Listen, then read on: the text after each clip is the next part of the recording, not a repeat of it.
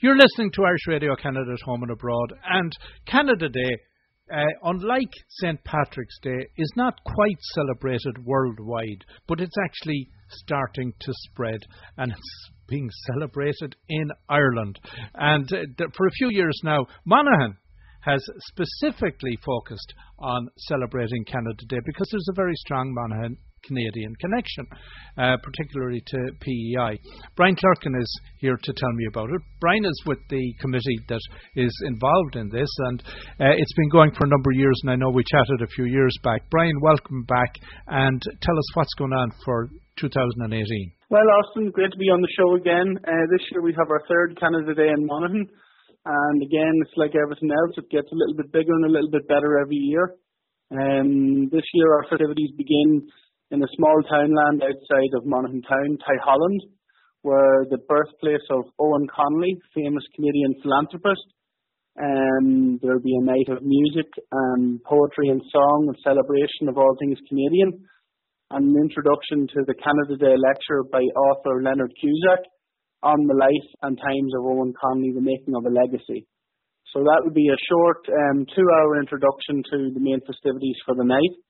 And then on the Saturday night at 10 p.m, a local bar, the Scana Inn, in another townland in Monaghan, Emmy Vale, has a concert from a Canadian violin group that's travelling through Ireland called the Coastline. And Coastline are actually including the Monaghan Canada Day festivities in with their trip to Ireland. So it'll be a Canadian flavour on a distinctly Monaghan event. So it's great to have that authentic link with Canadian fiddle playing at an Irish event. Yeah, so Brian, I think, is Coastline coming from the West Coast, all the way from out Vancouver? Yeah, so they're travelling as far across Canada and across the Atlantic Ocean as well. Again, twice the distance to get to you. Yeah. Indeed, that should be fantastic. Now, put this in background as well, the relationship between Monaghan and Ireland. I think the Prince Edward Island would be where the real affinity originated.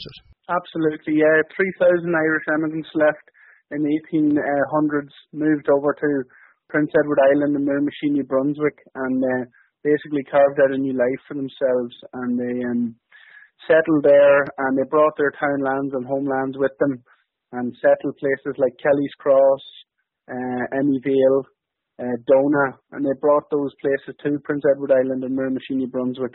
And I suppose our festival is a look back to all those links in the past, the current developing business and immigration links in the present, and a fruitful and beneficial relationship for both sides moving forward for the future.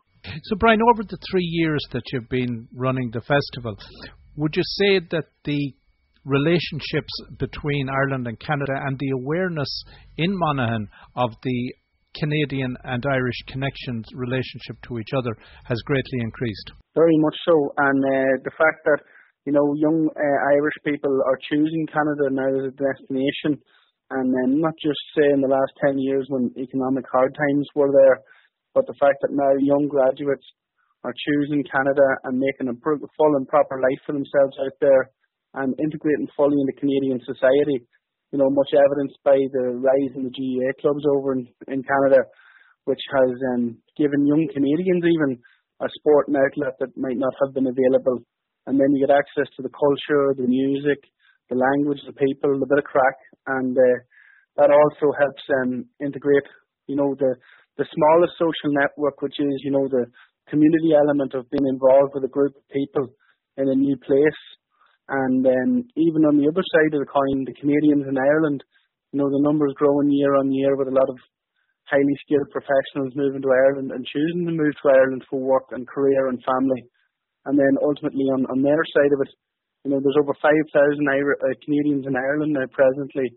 And again, a huge dimension of new diversity, new cultures being added to Irish workplaces and Irish communities. So I think on the way things are going and the relationship with Leo Varadkar and Prime Minister Trudeau has also helped further diplomatic ties as well. Now you mentioned the Miramichi, and later on in July the Miramichi are going to have their annual festival, and it's probably the largest Irish festival in Canada.